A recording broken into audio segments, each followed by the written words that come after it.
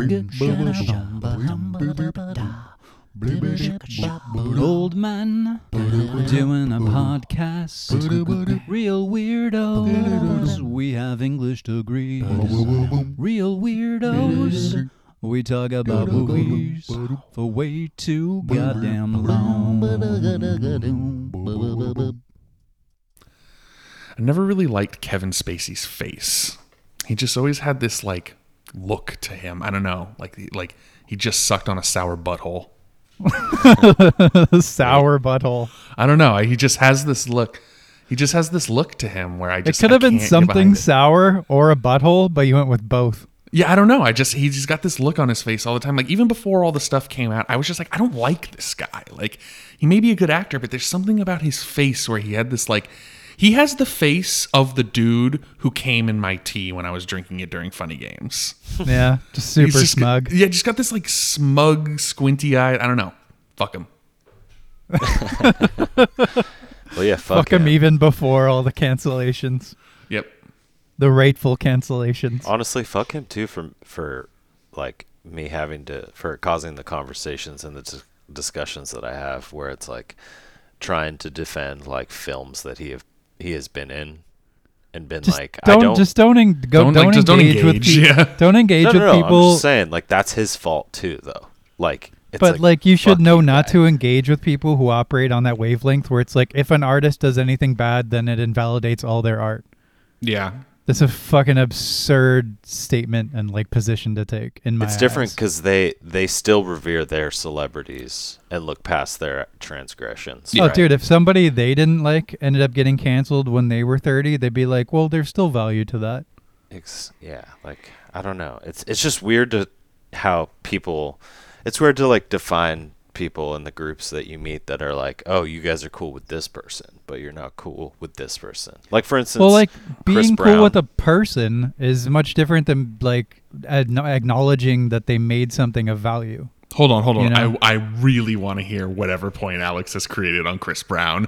Go for it. Who's Chris Brown? Chris Brown is an R&B artist who was dating Rihanna that beat the shit out of Rihanna like over and over again. So Here we go. Let's I want to hear this defense. But it has yet, like, he's not, like, necessarily been canceled. Like, he still does concerts. Oh, yeah. People still love him. Like, hordes of, like, young pre-teenagers, like, men and women, and everyone in between, they, like, love Chris Brown still. And they will come up with any explanation, right? But, like, I talk about a film that has an ensemble cast that just so happens to include Kevin Spacey in it, and it's all of a sudden I get into this like thing where it's like, oh, so you support, what he did. I'm like, no. Like, I thought Benicio del Toro and Danny Baldwin were great in The Usual Suspects as well.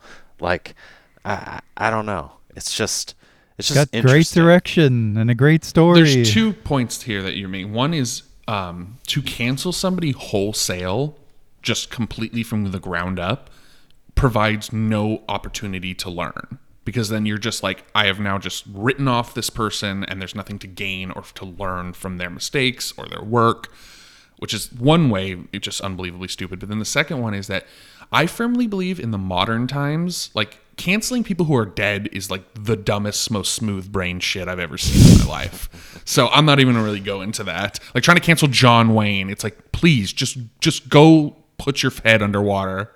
I just want to say that you cancel yourself as an artist. People can say like, I'm not going to go to your shows, and you can get dropped and fired by your managers. Like Chris D'Elia, like he canceled himself. He didn't like respond to any of allegations against him. He just like got fired and silent, and everyone was like, all right, well, must be true.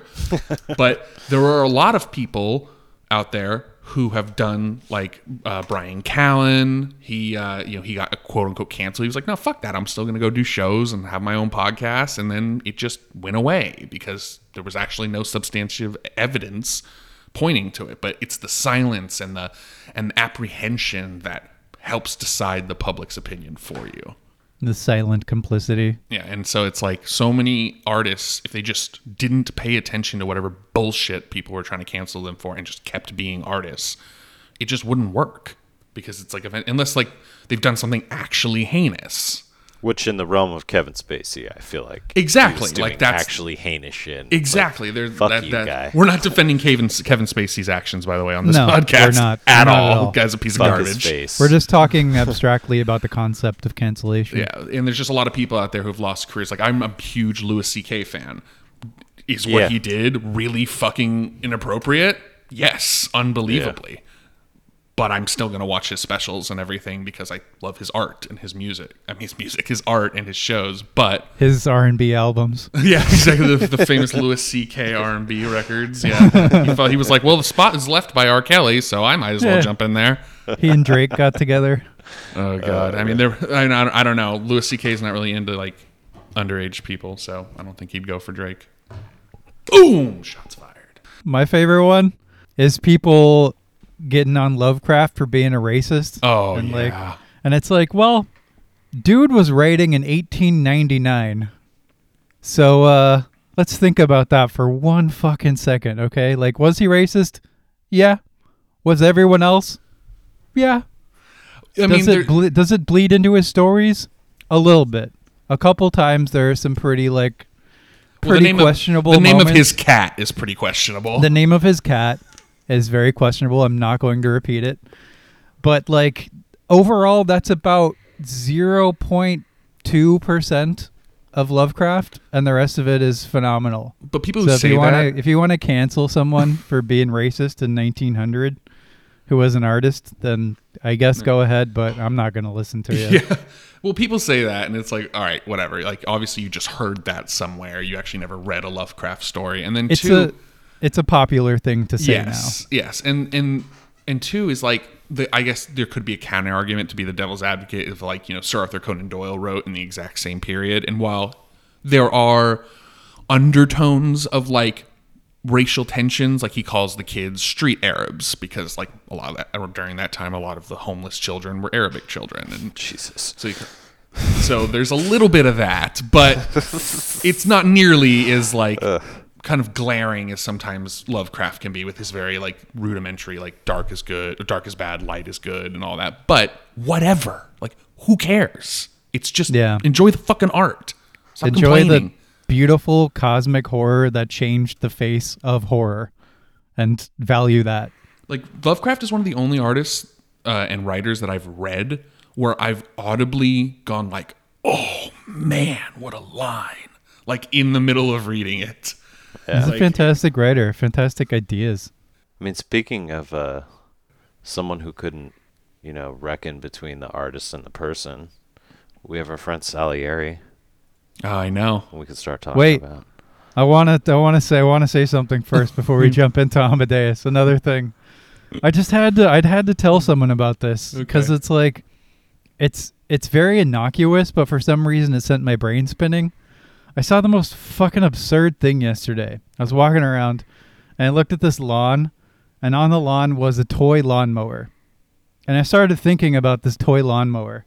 I was like, of all the things in invention and creation to make a toy out of, you make a fucking lawnmower.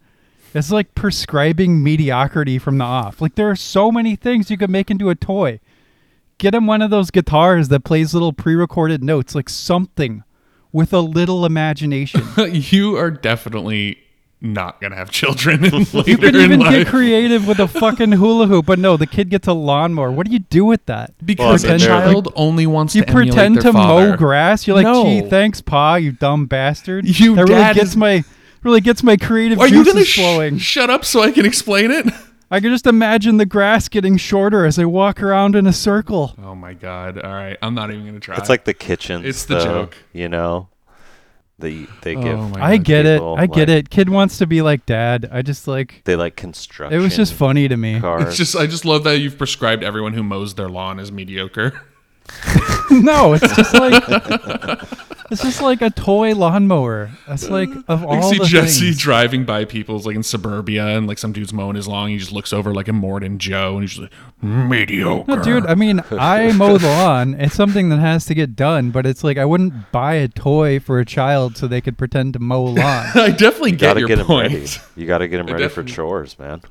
I definitely get your point. You gotta get them excited free to take that. There will be enough chores in their lives without Free having them labor. imagine doing them. I think they're just getting him ready to take that job off Dad's hands soon. Just like, all right, let's start Maybe him that's now. it. Now. I could get behind that. You're like, "Are you excited, Johnny?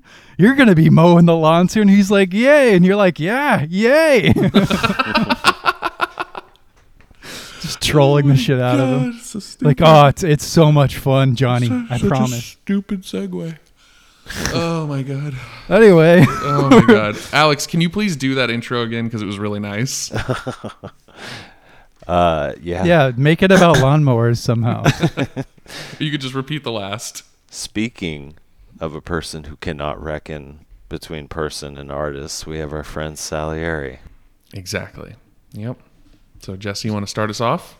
Salieri. Yes, today we're talking about Amadeus, 1984 film by the director Milos Forman. Milos? I'm going to go with Milos. I'm not exactly sure. Milos. Milos. This movie won all the Oscars, basically. Yeah. Yes, seriously. Yeah. All the awards. It's about Mozart and his well, actually I'm going to let Jeff describe this one because Jeff, this is your choice. Yeah.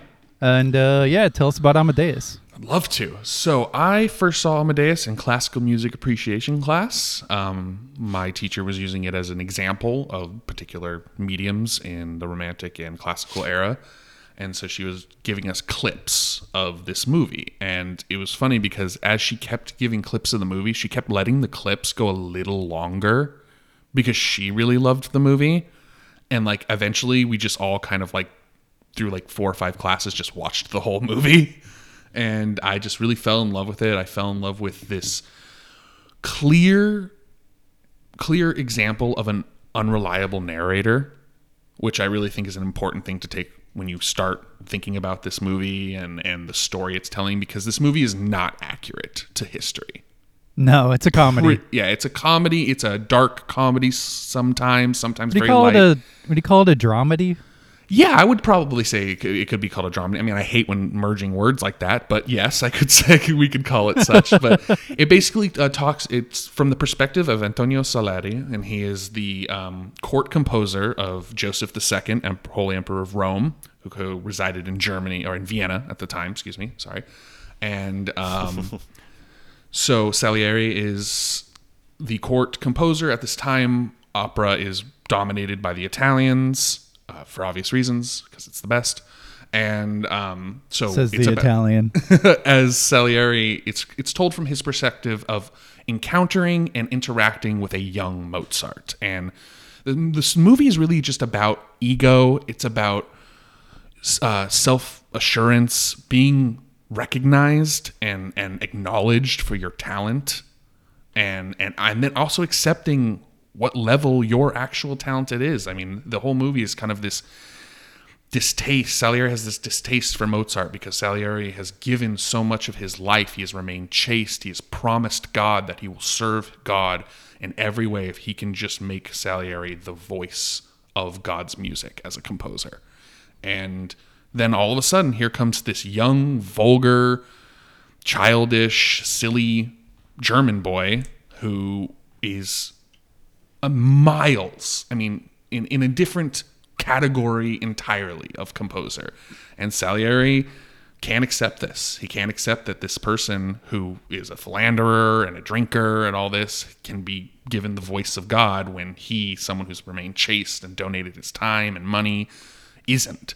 And so it's his tenuous grasp on this idea and his final abandonment of God and essentially not directly murdering Mozart, but working him and twisting things behind the scenes to cripple Mozart's life, make sure he's in debt and overworked, and leading eventually to his death, as it's told in the story, not in real life.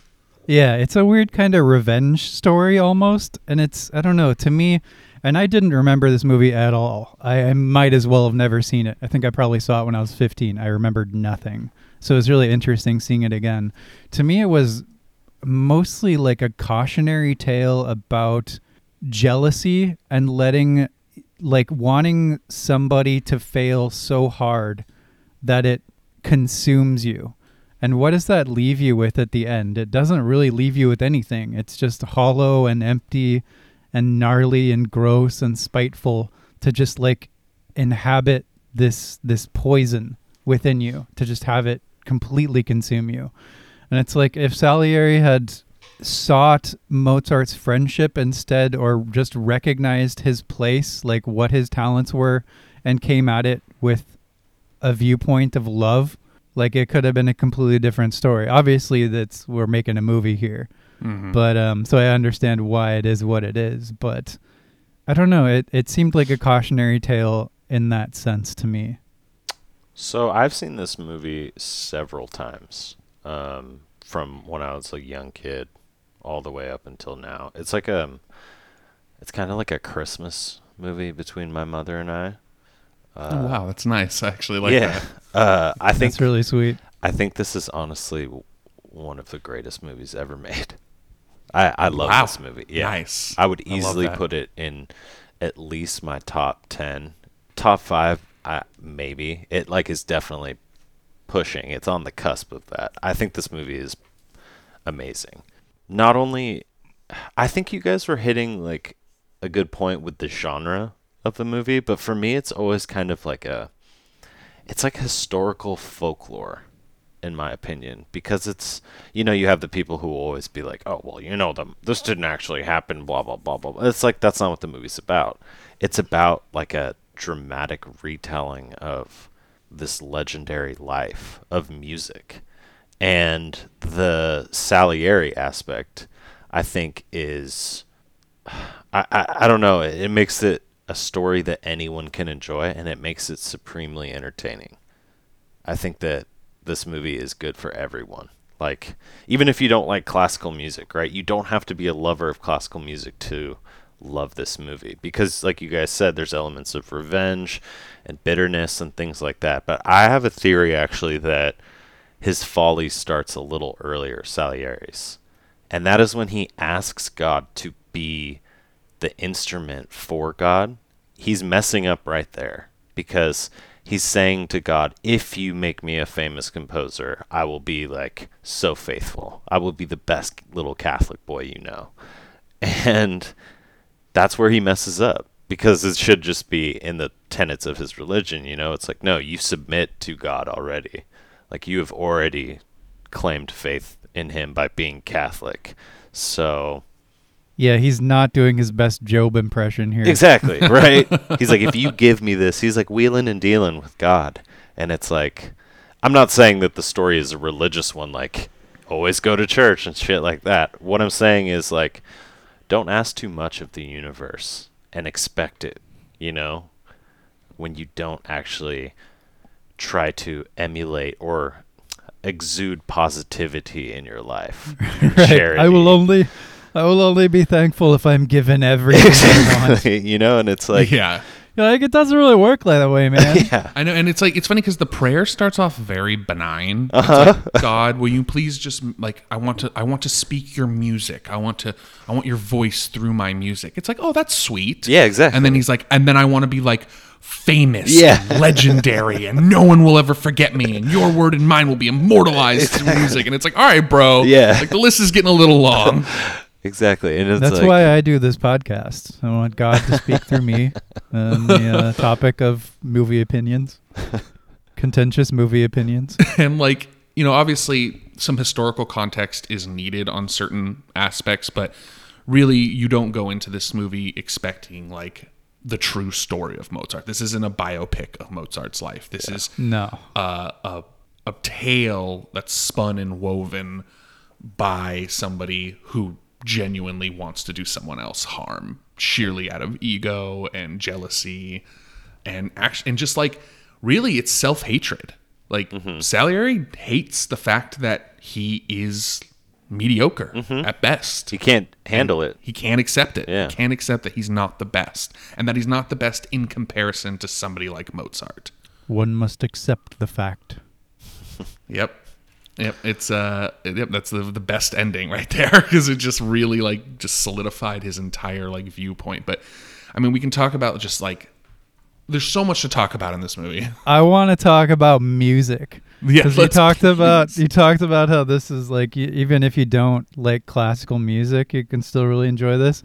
But this movie makes you love classical music because everyone, especially if you like music already, because everyone is so into it, and the way that their bodies and their language react to the classical music in the film is fantastic. And not only that, but the way that the movie mixes diegetic and non-diegetic sound, in a sense, is fantastic. It's not like a soundtrack will suddenly be being played by somebody, but the way that they will be imagining the music and the music will be playing for the audience, and it's like a really cool way of doing it. And especially for the three of us, we're all music lovers and we all play instruments. And so I know that there's like a deep love of music in the three of us, especially. And it was just so cool to see. And a side note as well on top of that, the actors learned how to play all of these things. And there was like, I'm sure you guys saw this too in the notes. There's like a scientific study done-ish by like these composers who looked at every frame of the movie, and every note that you see people play is actually being played. Wow. So there's no bullshittery going on there. There's no fake playing, which I think is awesome. Wow. That is so cool. fucking impressive. I mean, yes, this movie is it's weird. It's such a strange film. It's such a strange piece of art because it takes the music so seriously, and to the point where you're getting these long segments. They don't cut corners with the opera scenes. Like, they give you huge chunks of Don Giovanni and all these amazing operas, and with full orchestras and full singers, and they hired beautiful opera singers to do the actual recording of these operas, and it's just entrancing. It's absolutely entrancing when you're watching the performances, like, just regardless of the plot of the movie or what's going on or where we've left off in Mozart's life. Like, it's like almost this little aside in the movie where you're like, oh, I get to like just sit here and watch Tom Hulce like really put his heart into Mozart's like conducting. Like, when Mozart's conducting, you just feel that energy and that pull and that intensity. And I don't know, the music is so miraculously perfected. The movie is in love with music, and it's like a monument to Mozart. It's interesting because equally in the sense that it's a deviation from Mozart's life. Like, it is just like a tale based on a thing. It's not the real Mozart. But the way that it treats the music and the compositions and the way that it luxuriates in it is, oh man, I almost said it. I'm going to say it anyway. It's a love letter. Oh, it's a love letter. Because it is. It's an absolute love letter to classical music and Mozart. And Salieri. It's also, in a sense, to the genre itself, the idea of the time of like putting on operas live. Like, theater and going to see a dramatic performance is much different than seeing it on screen. But this movie does a very good job of like blowing that world up for you. And like, it's a production. When you said monument, it's like a monumental production. Some of the sets are just populated with extras that are so varied they're and so like, hilariously lavish. Yeah, exactly. It's very opulent. And I'm so happy you brought that up, Alex, because I actually really wanted to talk about that. And like, when you're going through the opening credits of the movie, you see typical movie credits, director, producer, writer, but then you start to see things that are so unique to a movie like this, like stage designer and prop production designer. Like, you start to see credits that you would only see in plays and theater. And the fact that they didn't just like try to just gloss over that, like, yeah, we'll just have the prop department set up some sets and it'll look kind of like... Well, they actually had very few sets. There are only like a couple. Most of them were real locations. I'm not talking about the sets, like as far as a location. I'm talking about like the actual, like when you're looking in theater scenes, the props, the set that is on the theater. is Right. is made by actual theater technicians, not gotcha. not like a props department in a Hollywood industry. It's made by a theater company who like does this, and that's why they all look beautiful and they move the horse. And when the guy, the dead commander and Don Giovanni comes through the wall in this beautiful outfit, like all of that was designed by people whose life work it is to do this, not by a Hollywood prop department. And I really think that gives the life, the pulse of the movie. Authenticity, I think, is a good word for it. It feels very authentic. Like, I also read that they used only natural lighting to light this film. They didn't use actual bulb lights in any capacity. Makes so much sense. To light anything at all, which is crazy. Yeah, I mean, it kind of does make sense. I mean, in the theater scenes, I believe it. In like the open light scenes in Mozart's house, I'm like, that's very surprising because it's so well lit.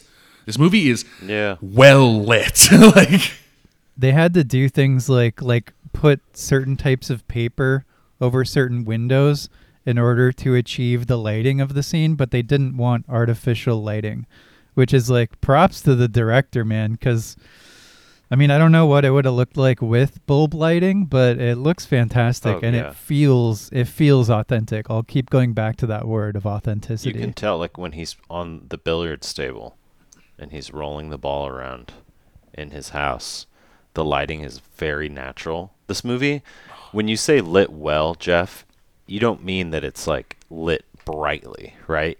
I mean like executed well. Exactly. That's what I mean, is for the fact that this is all natural lighting. When someone tells me, "Oh, the movie's all natural lighting," I go, "Oh, I can see that." But in this movie is lit perfectly. So it's like that blows me away, that fact.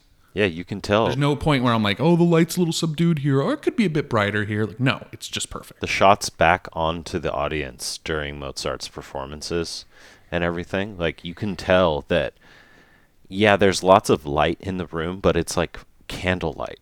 Right? It's like, this is how it would be illuminated in this time. This is what it would look like. It would be kind of like dimly orange, right? Yeah, the copper tones are very reminiscent of the age that this is taking place in. The copper tones in the palette, the rusty copper theater palette, gives this idea that this is taking place very long ago. There's almost no movie I've ever seen where I can't point to at least one shot or one something in terms of like where the camera's placed or something not seeming right, because my brain is just so nitpicky with those things. It's like, oh, there's a little moment of shaky cam or anything. But this movie, for 3 hours, I am completely 100% engaged in this world, and that is a ridiculous testament, if you know me. Agreed, especially for a 3-hour film. For a 3-hour film, not at no point was I like, that looks weird. No, agreed. The costume, I'd probably say the only thing I would say was a little weird is accents.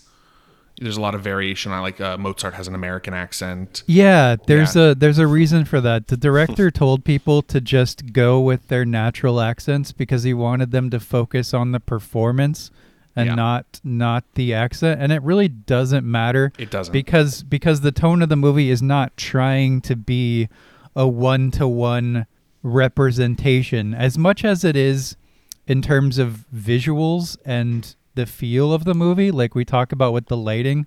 It still has this DNA of like a cheeky comedy to it, to where those things, although they exist, they don't matter. Like, it doesn't matter that people have different accents because the movie has that like sort of wry tone to it. You know what I mean? Absolutely. If Gladiator can get away with casting an Aussie playing a Spaniard with a British accent who lives in Rome, then Amadeus can work with. That's such a good point. What was his accent in that movie? He's a British. He has a British accent. Yeah. Oh, well, that's white people doing any culture. You just give them a British accent. Yeah, exactly. I know. It's just, but like the funny part is, it's like the whole line of accents right there is so great. Right. A Spaniard living in Rome, like that accent would be so weird. Like that would be the weirdest accent to have to try to do. And Russell Crowe's Australian, like Aussie accent used to be pretty thick. You know? Oh yeah, fighting across the world. Making movies, making songs. This movie is a around the work world. of fiction. I mean, we will say that is, this is a stage play written by Peter Schaefer. Milos Forman actually was at opening night of the stage play and saw it for the first time and fell in love with it immediately, of the stage play Amadeus, and just fell in love with it and had wanted to recreate it for a very long time when he had first seen it, and eventually was able to do so in a very beautiful way. But you can tell that he had that connection to the medium, to the source material, very, very, very strongly. Dude, he definitely has a genuine love for this story, this tale, these characters, this music. It definitely shines through.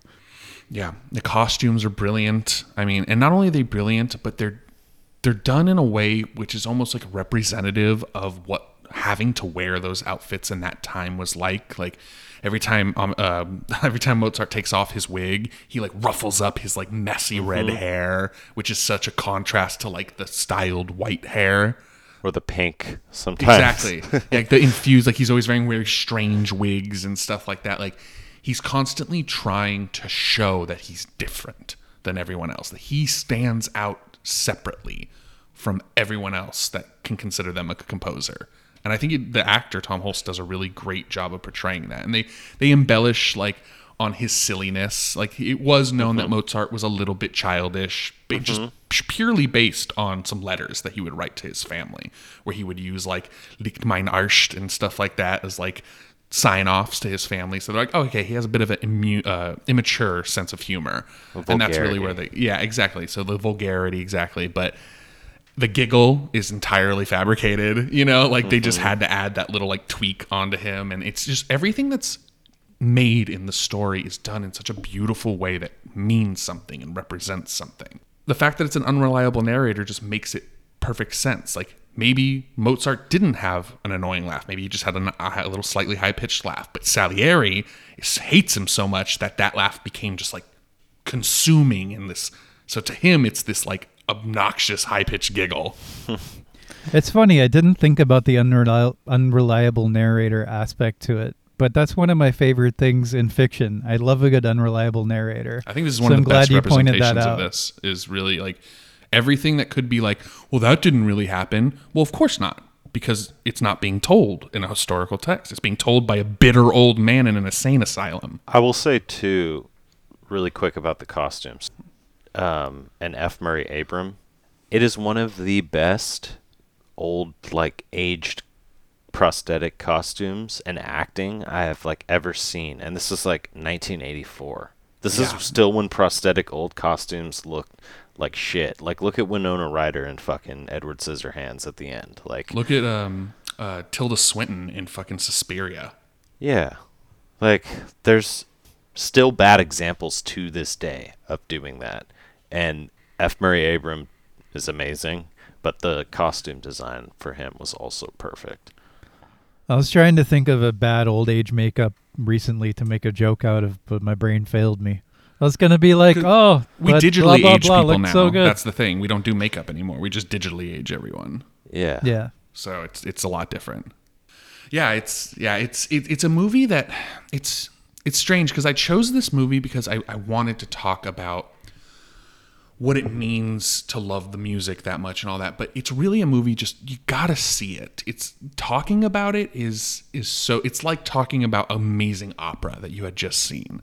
There's so many beautiful elements that just need to be experienced, and it's such a warm movie, and then so funny at times, which just catches you off guard. It's so fucking funny, like just like so many funny little jokes. So many silly like characters, like the big fat Italian who like the only guy who actually speaks with an Italian accent that's always sweaty. Oh yeah, I love that guy. Wait, isn't that guy German? No, they call him. No. So a little historical context. So Joseph II was the emperor of Vienna, and at the time Joseph II he's a German man. He's a German emperor. That's why they have the whole the German opera for the German people. Vienna is in Austria. Sorry, it was Austria at this time. My apologies. So he's the emperor of Austria, and so this is a German. So he calls everybody else heir. When you're part of the German royalty, you're given German royal titles. So everyone's called heir, Herr. Yeah. And they're given like German positions. But all of the musical, the theater director, that big fat guy Salieri, and the guy that was like advocating for Mozart in the very beginning. And all four of them, like there's the two that are against, and then Salieri and the guy are kind of for. Yeah. They're all Italian, and they're like his Italian, I guess, like musical group, because at the time only the best music came from Italy. So he like basically has hired all these Italians to be his court composers and theater directors and stuff like that. So they're given German titles, but they're Italian men. It's easy to get a little bit confused because everyone just speaks English, and often in just like American accents, or just because British, or, yeah. So like scenes that would have taken place in Italian or other scenes that would have taken place in German, it's all just in English because he just wanted the narrative to flow and not really worry about that, in the same sense that nobody uses accents, that kind of thing. Yeah, definitely. You would have to like subtitle things, and they definitely make it clear, in my opinion, that you're dealing with like different people. Like when Salieri at the end and Mozart are finishing the Requiem together, or trying to finish it together. They're speaking Italian to each other. They're speaking the words of the opera, and they're saying it in Italian. They're talking about translations. So it's definitely acknowledged that, but it's just not focused on, which I think is to the movie's benefit. See, I always thought in that scene when they were speaking to each other, I thought they were just saying like forte or piano, like the musical, the like Italian Latin-based musical terms that we have for. Hey, piano. Yeah, like, they Get definitely me were. some rigatoni over here. It means like soft, mezzo piano. Exactly, and then he does do that, and then they're talking about the lyrics, and he's saying, "How would you translate this?" And that's when Salieri says, "Yeah, you're right." Like fire in hell or something like they're talking about hell, and basically Mozart asks Salieri, like, "Do you believe this exists?" And Salieri's like, "Oh yes," which I thought was such a great moment. Like the man who has destroyed this other man is telling him that hell exists, but all too well knowing that that's where he belongs. Yeah. Yeah, I like that reveal at the end too, where it's like you think he's just at his palatial villa or something, but no, he's in an insane asylum, and he's like, "I give you." What does he say? He's like, "I am the apotheosis of mediocrity. I am their I patron represent saint. all the mediocre people." Yeah, he said, "I'll speak for God." He said, "I'll speak for God in this moment and absolve you of your mediocrity, for I am their patron saint." And he gets wheeled away. And I want to just mention that Salieri's love for sweets was such a great little twist. Yes. Because he is a chaste man. He doesn't drink. He doesn't smoke.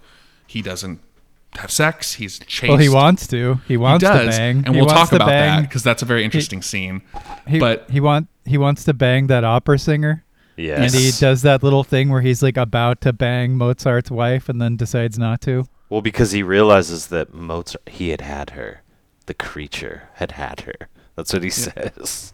Well, at that time, early on in the movie too, he hasn't quite like totally subscribed to this, like, I'm going to destroy Mozart. It was more like that was just his first like lashback at Mozart. It was very petty and like childish. And I think he realizes that, and that he's now just taking advantage of a young girl. And that's why he sends her away. The cool thing about him too is that he doesn't hate.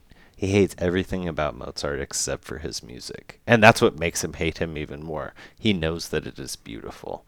Like one of the best scenes is when he first meets Mozart, or he first sees the musical score, like for the party that is going on. Mm-hmm. Like they're playing Mozart's music. So he's looking at the musical score, and you hear the different instruments in his head as he speaks each line of music, and it like all comes together as like this beautiful Mozart piece. And he's like, this is like angelic, Dude, like, the moments where the film does that are probably my favorite moments. There's my favorite scene in the movie is when he looks over Mozart's work for the first time, that the wife gets him, and he's like going through it, and he's like, oh, okay, this is the voice of God. He's like flipping through it. Yeah. There's also the scene at the end where he's transcribing the funeral dirge for Mozart, and Mozart's telling him all these little things to put in there, and as he puts it in there, it's like, no, the violins come in here. You hear that as the audience, and it's so cool. I know. It's so it's cool. amazing. It's so great. Unique. It's so unique.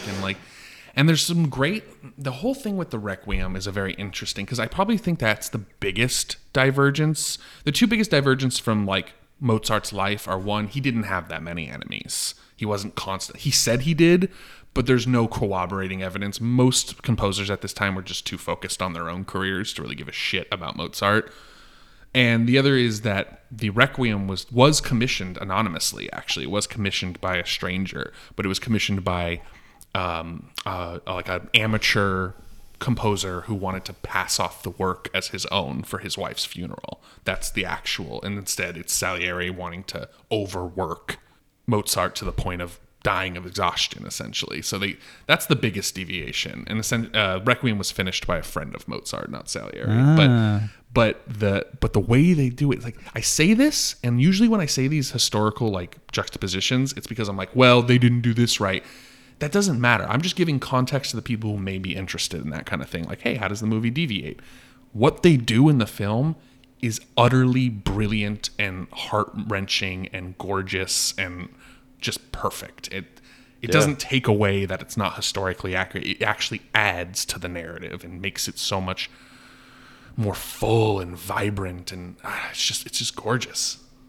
I think Jeff likes this movie. I think we like this movie, guys. I just love passion. I love deep passion. When you hear Tom Hulce as Mozart trying to convince Joseph II to let him do The Marriage of Figaro is such a passionate speech. It's so full of just desperation, and you can see his eyes darting around thinking about every little like thing he could possibly do to convince the king or the emperor. And it's so reminiscent of somebody who is truly in love with what they do, and that will never get tiring to look at. That carries over. There's also something I wanted to point out and discuss a little bit, because this film is incredibly human in a very intense way, because the element of jealousy and the element of looking at somebody who does what you want to do and you feel like is your purpose to do and does it better and does it seemingly without any effort is maddening. Like, we've all felt this, unless you're like a saint or something. We've all felt this level of jealousy, this level of like feeling like you're not good enough kind of thing. I think that's that's something.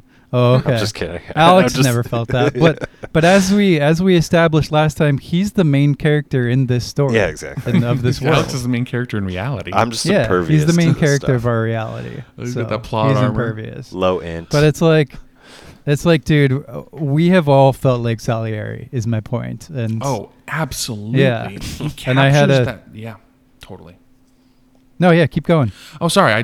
He captures that feeling when you're wanting to be the best version of whatever your art is, and you see people who are seemingly either younger and better or just better, and it's almost sometimes difficult to watch. And that is why Salieri is such an interesting character, because he subjects himself to that on purpose, as if a bit of Mozart's brilliance could rub off on him.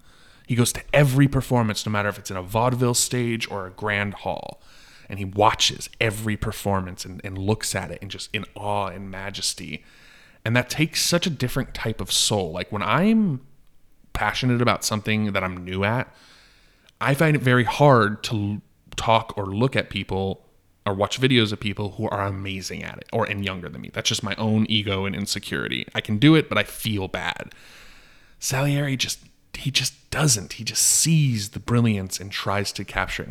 It's this beautiful, almost like pushing the rock up the mountain type thing. There's a weird dichotomy there, because it's basically, I mean, you can see it within the film that Salieri is the one above all others who sees the absolute brilliance of Mozart, and yet is still, and because of that, almost is his greatest enemy. It's a very interesting dichotomy. And simultaneous to looking at somebody who is able to do all the things you want to do effortlessly. I was thinking about the fact that we see people whose lives seem to be effortless, and like there's almost an animosity there. Like Jeff and I know we feel that. We have a friend who life is very easy for him, and we get on him about it sometimes. And I saw that in there as well, where it's like, how is everything just like work for you all the time? It's crazy. It's like, here I am, depressed and whatever. You know what I mean? Yeah, I definitely understand what you mean. And it's almost shown clearly in the scene where Salieri is trying to sabotage Mozart's performance by saying, oh, there's a ballet in it. And at the time, Joseph II had banned ballet purely because he didn't like it. And this is one of the reasons why people considered him a despot, is that he blurred his preferences with political act. There was no reason for him to censor ballet. He just didn't like it. He also didn't like serious operas. He only liked comedy operas, which is why in the beginning we see very lighthearted operas. He didn't like things like Don Giovanni. He didn't like black operas. So he just banned both of those because he didn't like them.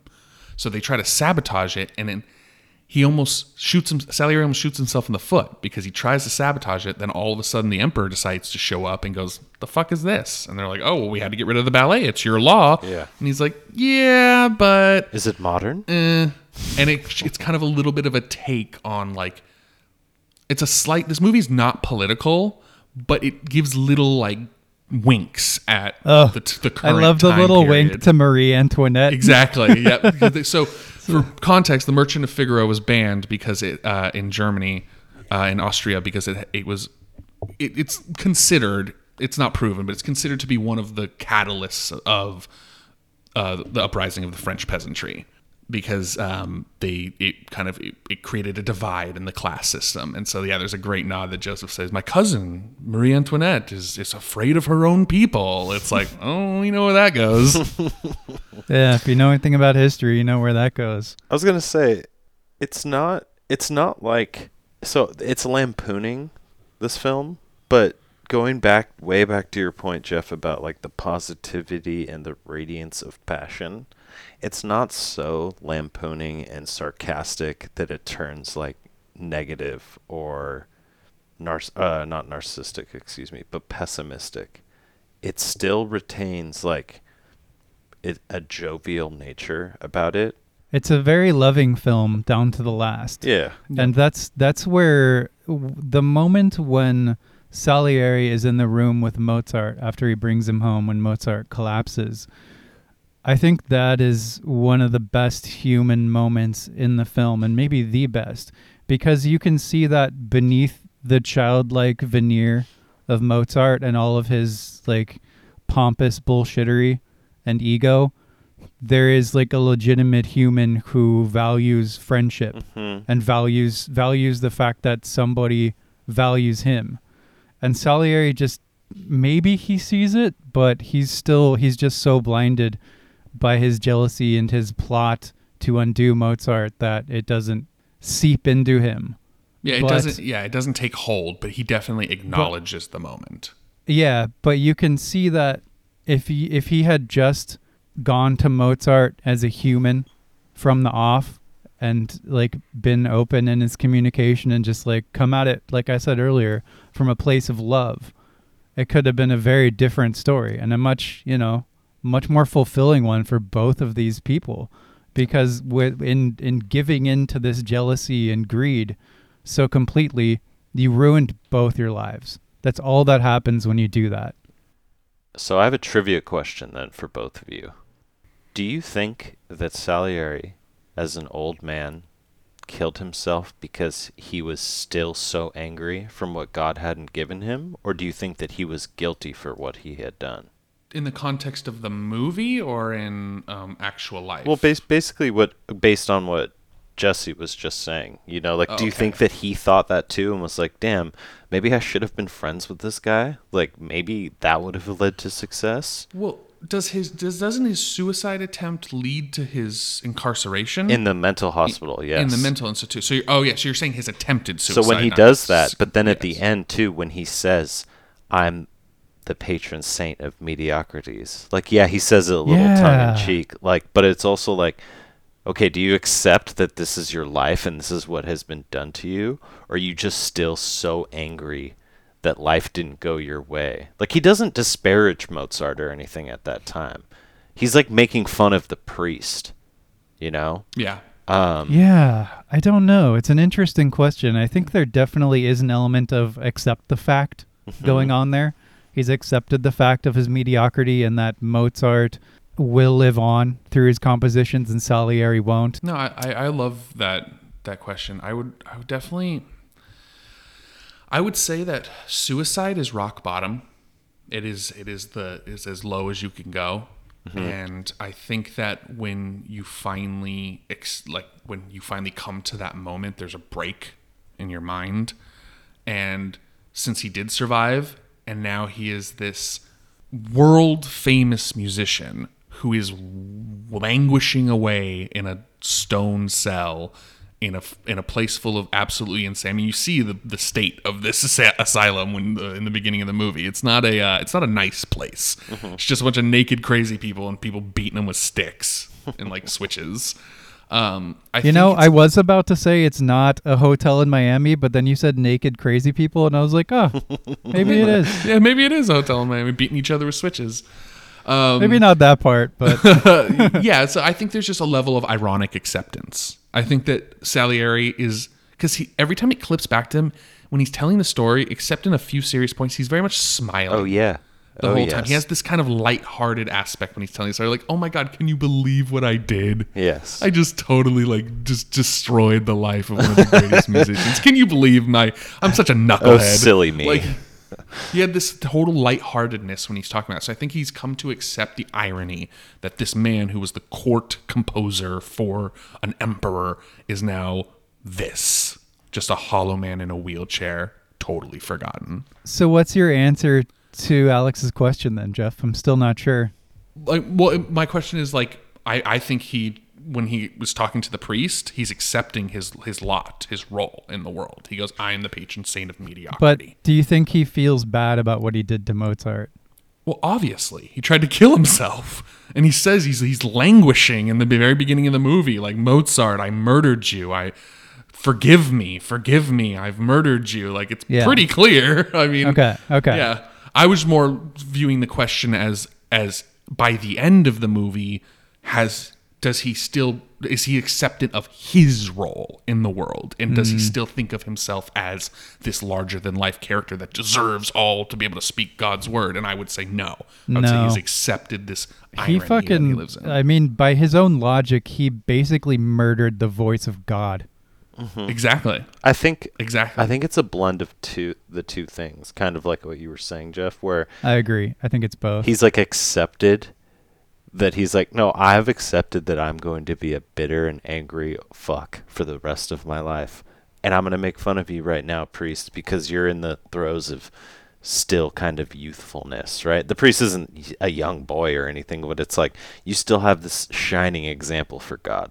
And he's like, I'll let you figure it out on your own, what happened, or like what God does to people, and I'm just going to be bitter and angry about it, and I'm going to accept not only that I'm mediocre, but that I'm pissed about it still. Like, I think that, I don't know, I don't have any negative feelings, I would say, towards someone like Salieri.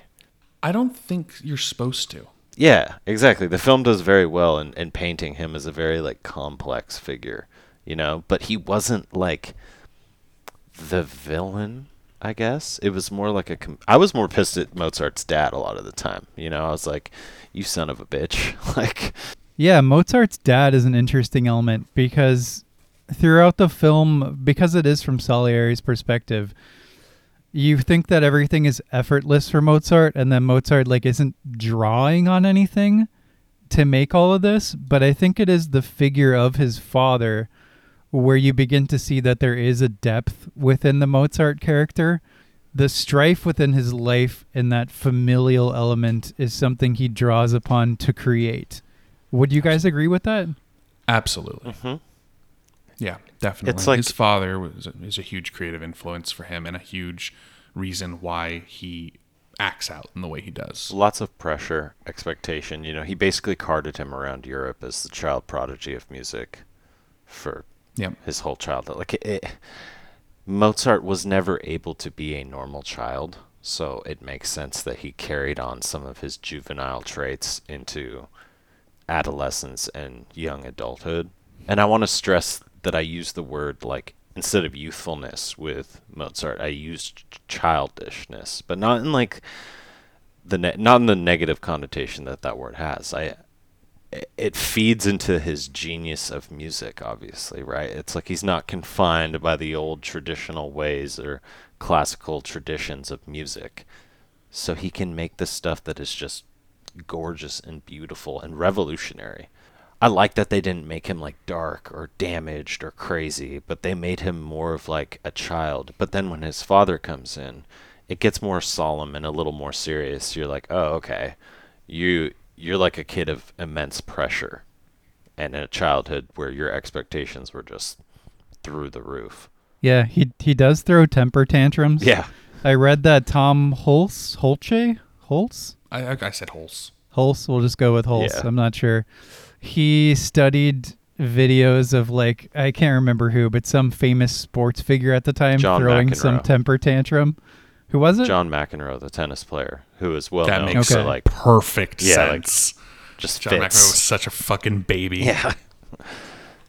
Yeah, so he studied that in order to, like, do the temper tantrums. It makes so much sense. He also, I love this factoid about Tom Holtz, and it made me think about what one of the cool things about acting that you don't think about is he spent 6 hours a day for 6 months before the film practicing piano. Like, he learned to play all of this immaculately. Like, that's so cool. That's it's not just cool. I mean, that's ridiculous. That's your job. Like, your job is to, like, learn this amazing skill amazingly. Acquire skills. You know what I mean? That's not like, also, like, can we take a second? That's not like learning like you're learning fucking Mozart. I mean, arguably, they don't talk about it much in the movie, but Mozart is a pianist. Like, that's what he's a famous composer, and opera is the focus. But when you study Mozart in classical music, like, you start as Mozart the pianist, and that is what he is. Like, that's insane to just learn that in 6 months. As far as big composers go, too, I think that the piano was like the standard instrument that you would start with, right? Because you were able to play a huge harpsichord. Range. Yeah, exactly. A type of keyboard would be like the standard instrument that you would compose music on, and then you could write other lines and pieces for like violin, woodwinds, drums, things like that. Yes. Piano is very much a bass line instrument. Yeah. It shares the same signature as bass. They both can. Well, it can be bass or treble. It can go back and forth. Exactly. But it can be on the bass register, which is very unique for instruments. And it's a wholly diverse instrument that kind of is the foundation of this type of music. You're definitely correct. Yeah, so they used it as like the bass line for the compositions in terms of a bass line in multiple ways of the word, right? Yep. Mm-hmm. Is that correct? Yeah. Yep. Great pun. I'm sure I could have made that funny, but I really, really didn't. No, absolutely. Yeah, I think it's important to just point out real quick, going back to the idea of his father, is Mozart is a man that's in pain. And that is something I think that if you keep in your mind while you're watching the film, it makes him make so much more sense. That he is trying his best to just win approval from people. Take mention of when he's trying to convince them to do the Wedding of Figaro.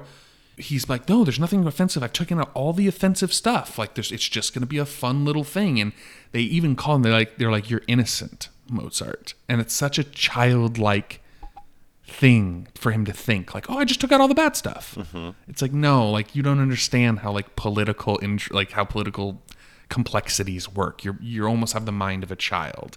And then anytime someone tells him, or he always asks, did I do good? Did you like it? Mm-hmm. Do you like my work? Mm-hmm. He's very looking for that fatherly affection. And when Salieri, somebody that Mozart respects to a degree, he does make fun of him a lot. Not in front of him. He does respect him. And so to hear at the end that when Salieri says, "You are by far the greatest composer that has ever been," you can see how much that meant to Mozart. And that was such a powerful moment.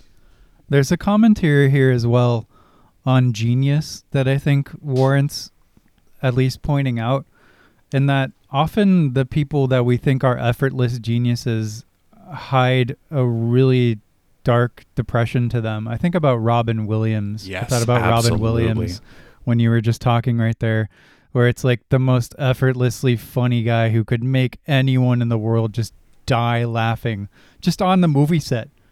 You know, Just there was off an the anecdote cuff, about yeah. him. Yeah, just when he felt everyone's energies flagging, he would just do like 20 minutes of off the cuff stand up and just like joking about whatever comes to his mind. And by the end of it, everybody's ready to go for another 8 hours. They're just so enlivened. But as we know now, Robin had severe depression issues. And also just medical issues. I mean, he knew that there was Well, a that's possibility. at the end, yeah. Yeah, but and he even knew that was a possibility in his life. It's always interesting to see like the prodigies or the talents that we've encountered through life, and sometimes you always wonder, you know, like, did you use this as a tool for survival? Is that why you're so good at this? Or do you genuinely just like, are you just good at it and you like it, you know? Philip Seymour Hoffman. Yeah, it's hard to... I was thinking along the lines of like some athletes as well. Like, you know, like kids who grew up in very, very poor rural America and they went off to play sports like baseball, football, or basketball, where it's like, are you just really good at this because like it was literally like your lifesaver that was thrown out to you in like a very tumultuous world and you just grabbed onto it? Like, because if that is the case, good on you for being great and talented, but if you know, it's like, I'm sorry that like you've been compressed into this individual. I'm not saying that they don't enjoy it or anything like that. And I'm not saying that this is even the case for the majority of talented people. I just mean in Mozart's case and in Robin Williams' case and other people, like artists especially, like you said, it can be kind of subversive or like a veil of some type, you know? It's exhausting. It's energizing too. Like, Mozart didn't build buildings. He wasn't a blue-collar worker, you know, where he, like, had to lay brick every single day. It took a very emotional and exhaustive role on him, or, like, physical toll, on him. Yeah, I mean, it's clearly illustrated. I mean, Salieri kills Mozart inadvertently through exhaustion. Of making music. Yep, he knows he's desperate for money. Exactly. And he knows he'll do anything for it. So he puts a near impossible task to write this requiem in the amount of time, whilst also still trying to like keep himself up as a known performer. And so it's like, I mean, the plan at the end was near flawless. Oh, it was Salieri was like, if you're going to try and play a long con on someone and you're willing to like be as two-faced as you want, like, good on you, man. Like, you were about to get him. You were about to get him, and like he was gonna die. You were gonna take credit for writing this beautiful requiem to one of the greatest musicians you had ever befriended, and people would remember your name, you know, as the like curator and caretaker of Mozart's legacy. And instead, his wife Stanzi comes home and fucking is like, get out of here. I'm taking this music back. And like you can see the look on Salieri's face, almost just like he like can't believe what's happening. Yeah, it's almost like that is his last lifeline. Yeah, and he's like, all right, become legendary. Fuck you, God. We're done. Like, yep. I'm just gonna be a silly, crazy old man for the rest of my life, like, and be bitter as fuck about it. Like, he's almost punch drunk at the end, right? Just like, yeah. All I can do is laugh. I can't even wail or lament about my situation anymore. Yeah, no, he's totally resigned to the fact that he, in his best effort to be remembered, he only achieved being forgotten. I know. And that's pretty sad. It is sad. The only reason we know about him is because of this stage play. He was totally forgotten for the entirety of the 19th and 20th centuries. Nobody fucking knew who his name was. It wasn't until Amadeus came. I wanted to jump back to something Alex was talking about real quick about the role of an artist and like why you do the things that you do, or like what that is, whether it's a lifeline or not. And I can't really speak for other people. I can only speak to my small role in this world. I'm not the protagonist like Alex. But the things that I find beautiful and the things that I focus on, whether it's writing or doing this or the music that I love, it is because it saves my life. You know what I mean? And I'm not some great artist. Maybe I will be someday, but probably not. But I think my point here is that it is like, I think a lot of people who do gravitate towards art and creation and think about these things a lot and make it the focal point of their life do so because like life is really hard. You know, like I've always found life pretty fucking hard. I mean, if you look at my life from many perspectives, I'm sure it doesn't look difficult. Like I've grown up middle class in California or whatever, but I've always been depressed. And, you know, I've had a hard time dealing with what I consider this reality. It doesn't make a whole lot of sense to me. Like the way we treat each other and the planet and everything. Not to get super heavy, but it's like that's the reason I gravitate towards the things I find beautiful and why I focus on them so much. It's because if I didn't, I don't know how I would live, you know? Well, absolutely. I mean, art is the constant pulsating representation of our struggle to understand this reality. I mean, if it was all there, if it was just there in front of us and we knew what everything was and what our place was and what we were meant to do, then I don't think art would be what it is. It might be something different, but we created this medium to understand the incomprehensible, to give word and image to things that are beyond just normal articulation. Yeah, and it's our way of finding beauty. And it's so, it has to almost come from some level of pain sometimes. It doesn't always. That's very, like, I don't say that every artist is a tortured artist, but a lot of the times it's almost a great catalyst to use your depression and use your pain. I think most great art is wrought from some kind of suffering, for sure. I would definitely say a good percentage. I'm not going to say pure suffering, but it's definitely in there because if you don't have a little bit of darkness, I had a professor who liked to say, put a crow in it, you know, which I fucking love that statement. Such an amazing statement. Yeah. It makes it's like, that's cool. Says so much. But you got to put a crow in it. I had another professor who, it might have been the same one actually. She talked about how her daughter would draw these amazing paintings of ballerinas, but what it's missing, what would delineate it as art from kitsch, it's like if you just put a tiny little bit of blood on one of the ballerina's shoes, bam, there's your crow. That speaks to all of the efforts and the suffering you have to do to do something like that.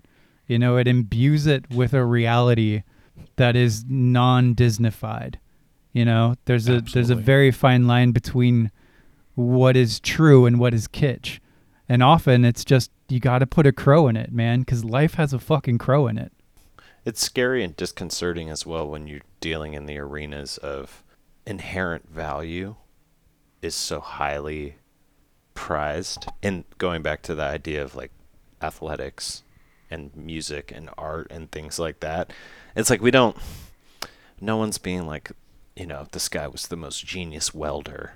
No offense to welders or people who work blue-collar jobs. I'm just saying, like, you don't have biopics made about the best bricklayer of all time in San Diego, right? Like, there's something different about being able to be like, oh, well, you can learn bricklaying through an apprenticeship, and you can, you know, go every single day and learn how to be a blue-collar worker that's really specialized and really good at what they do.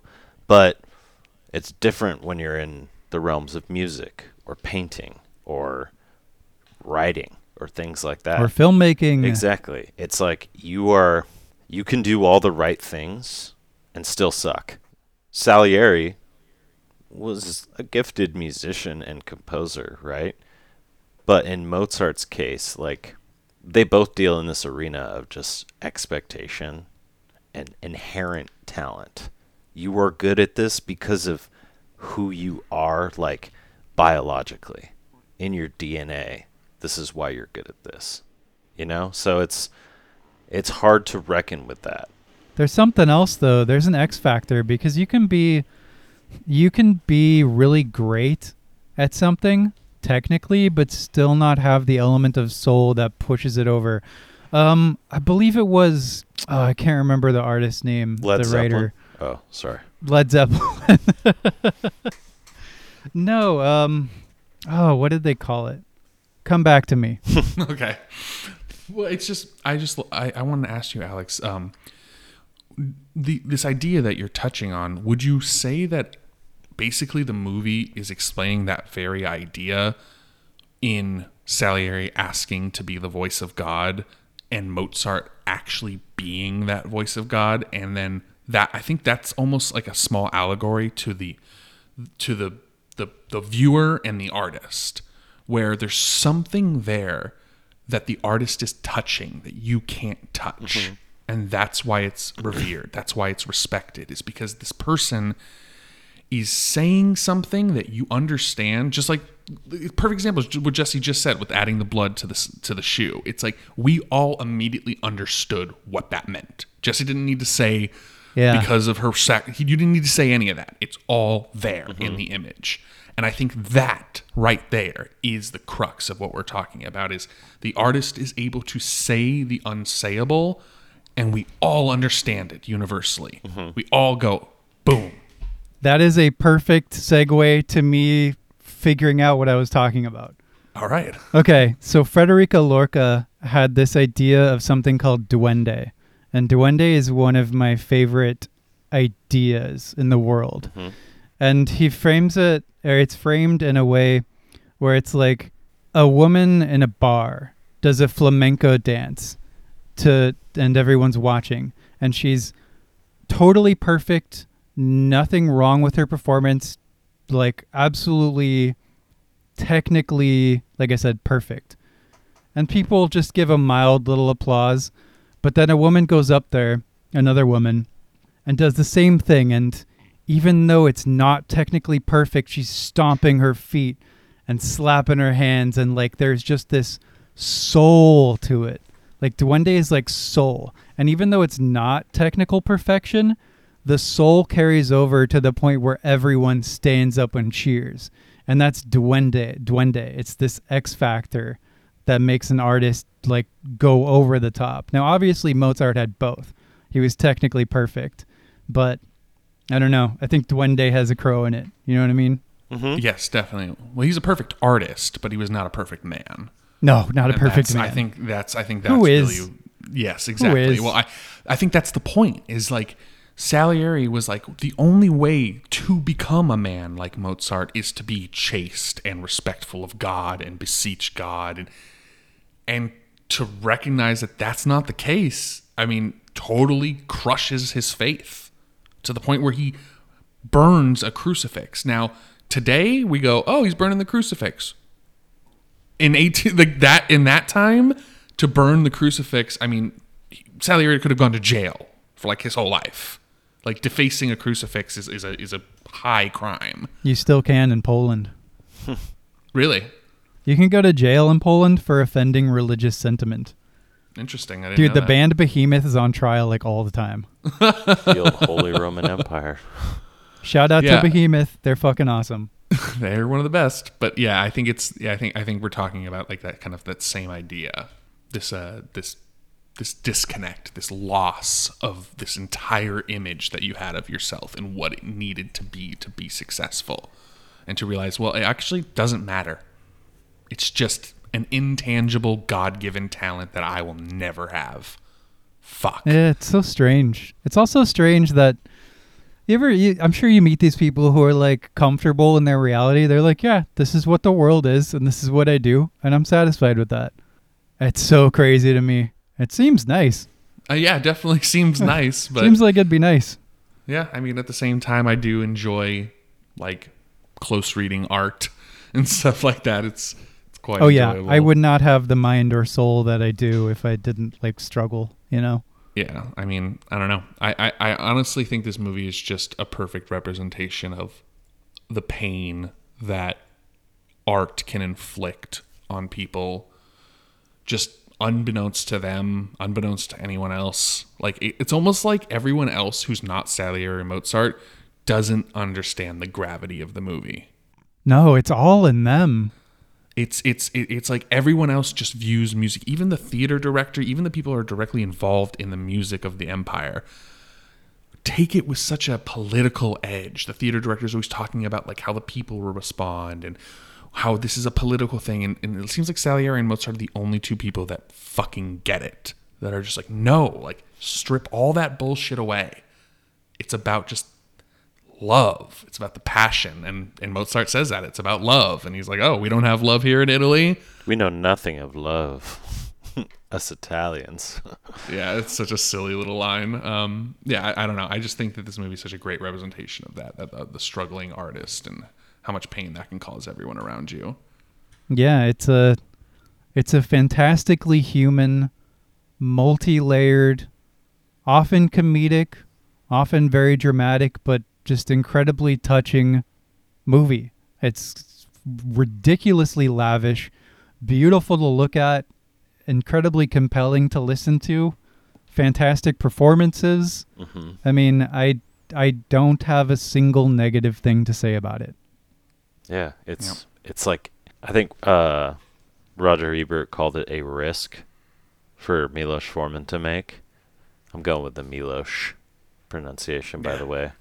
But well, none of the big studios wanted to touch it. yeah, so Because it's like you want to make a 3-hour movie about classical music. Like, we're not gonna fund that shit. and it ended up, it's extremely profitable. I think it made like close to 10 times what the budget was, or not 10 times, excuse me. It made tens of millions over the budget. I know Let me see here. Budget was 18 million.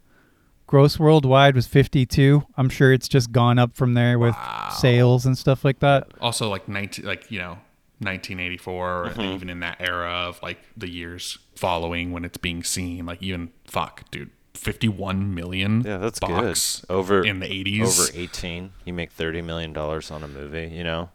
Yeah, that's pretty good for an 80s movie that's not like E.T. or something. You know what I mean? It's not like Spielberg. It's 3-hour long extravaganza. But deep dive into classical. That's why I say I think it's.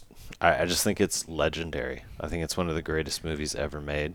It would be one of the first movies I would choose outside of the classic golden era of Hollywood that I would start putting up as like one of the contenders for just.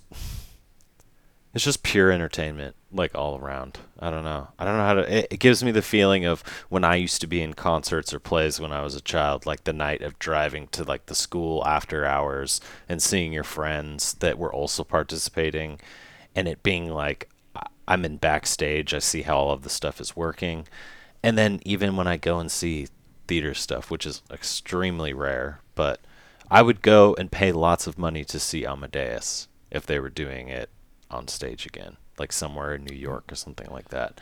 They are. Oh, actually, okay. I believe it's playing in LA sometime soon, so you actually might be able to see it. Oh.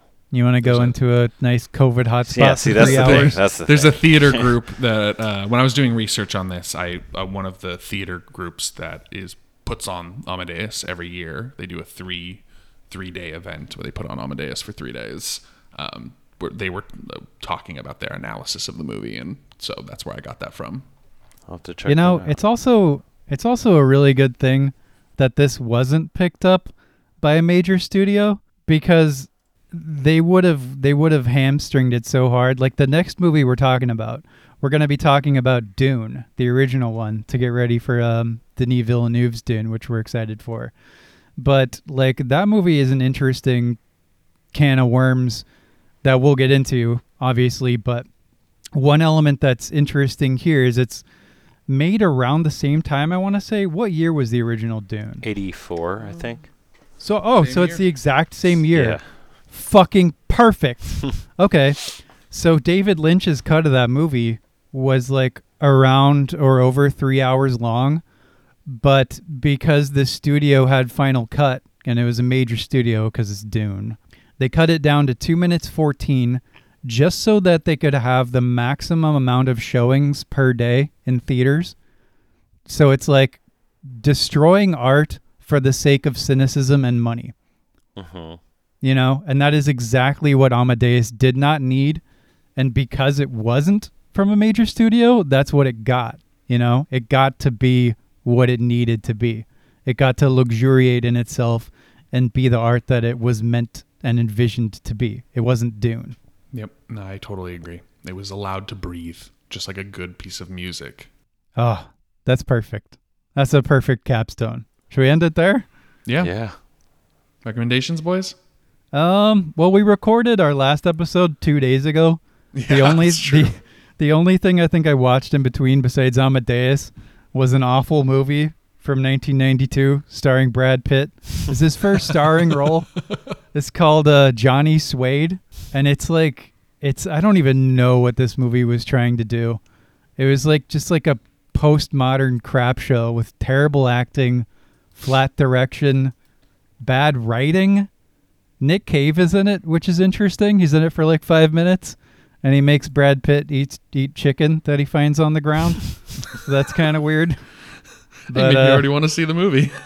I don't recommend it. It's all bad. right. Anything else, Alex? You got anything? I do not, actually. Yeah, same. It's been pretty short from our last recording. It's been 2 days, and we had to watch Amadeus in between. So 3-hour epic. You know, you're like kind of exhausted at the end. You're like, I'm gonna go take a walk and look at toy lawnmowers. All right. Then. All right. We'll be back next week. Thank you to my co-host. Thank you, Alex Abear. Of course. Thank you, Jeff Casino. Of course. Yeah, I had a fun. And we'll see you guys next time. Talk about Dune. Bye-bye. Goodbye. Chicka chaka chapo.